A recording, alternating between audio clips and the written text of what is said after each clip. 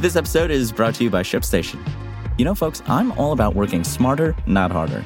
Running a successful e-commerce business can be really convoluted, and honestly, you have enough going on, so I want to introduce you guys to ShipStation. I love using ShipStation because it makes it so much easier to automate all my shipping tasks, and I can manage all my orders in one simple dashboard. Work less and ship more with ShipStation, the innovative tool that helps turn your shipping challenges into opportunities for growth. Go to ShipStation.com and use code TechNews to sign up for your free 60-day trial. That's ShipStation.com, code TechNews.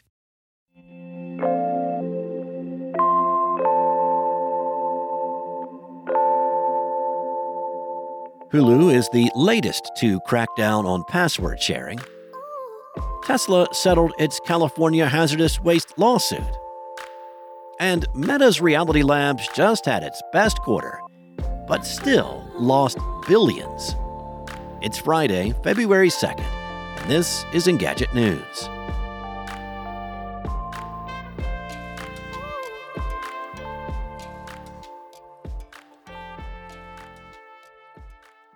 The days of sharing a Hulu account with friends and family are numbered.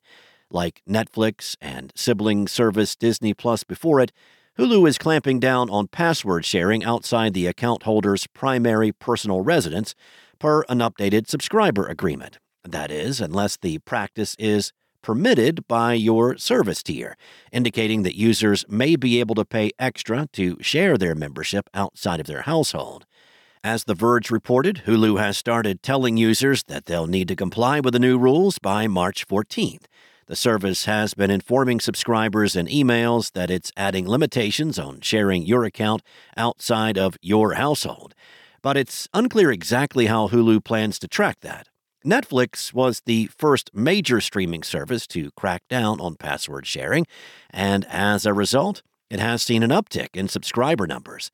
Disney Plus followed suit later last year, and given that Disney will soon own all of Hulu, it's little surprise that the latter is going in the same direction. In yesterday's edition, we talked about how Tesla was being sued by 25 California counties for mishandling hazardous waste at the facilities around the state. Well, the two sides have already reached an agreement just a few days after the lawsuit was filed. The court has ordered the automaker to pay $1.5 million as part of the settlement, which also includes hiring a third party to conduct annual waste audits of its trash containers for 5 years. These auditors will be taking a close look at the company's trash containers to check for hazardous materials.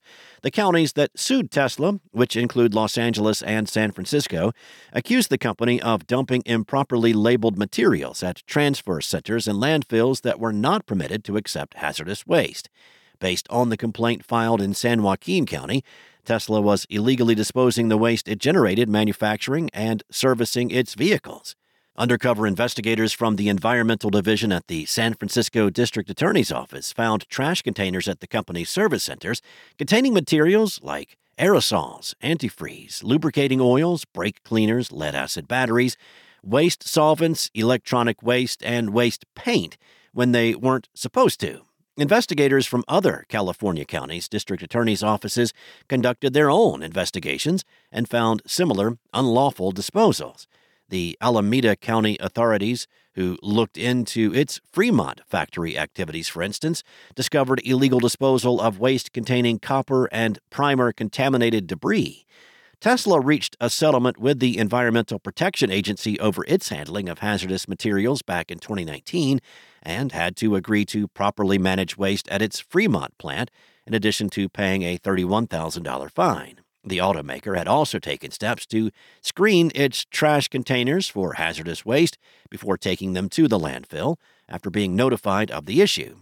But, as District Attorney Brooke Jenkins said, the settlement serves to provide a cleaner environment for citizens throughout the state by preventing the contamination of precious natural resources when hazardous waste is mismanaged and unlawfully disposed of.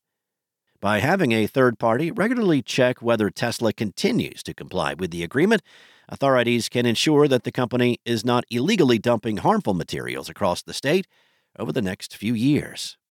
This episode is brought to you by Shopify. Forget the frustration of picking commerce platforms when you switch your business to Shopify, the global commerce platform that supercharges your selling wherever you sell. With Shopify, you'll harness the same intuitive features, trusted apps, and powerful analytics used by the world's leading brands. Sign up today for your $1 per month trial period at shopify.com/tech, all lowercase. That's shopify.com/tech. Reality Labs, Meta's division for augmented reality, virtual reality, and the metaverse, just had its best quarter yet, despite continuing its multi-billion-dollar losing streak. Reality Labs generated more than $1 billion in revenue during the final quarter of last year, thanks to its Quest headsets and the Ray-Ban Meta smart glasses. While crossing $1 billion in revenue is a new milestone for the company's metaverse group, it's still expected to continue racking up massive losses for the foreseeable future. Reality Labs lost $4.6 billion in the quarter and more than $16 billion last year. Meta CFO Susan Lee said that these losses are expected to increase meaningfully year over year due to ongoing product development efforts and investments to further scale the ecosystem.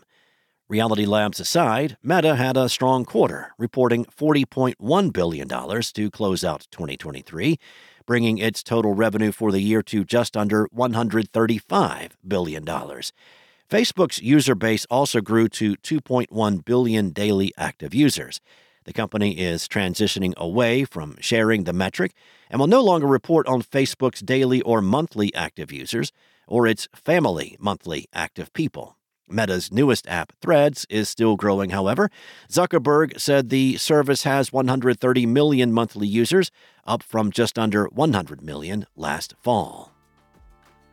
Thanks for listening. There's more to these stories and additional articles at Engadget.com. This episode featured journalism by Engadget senior editor Carissa Bell, contributors Mariella Moon and Chris Holt. This episode was produced by Spoken Layer. Enjoy your weekend, and I'll be back Monday morning with the latest tech news from Engadget.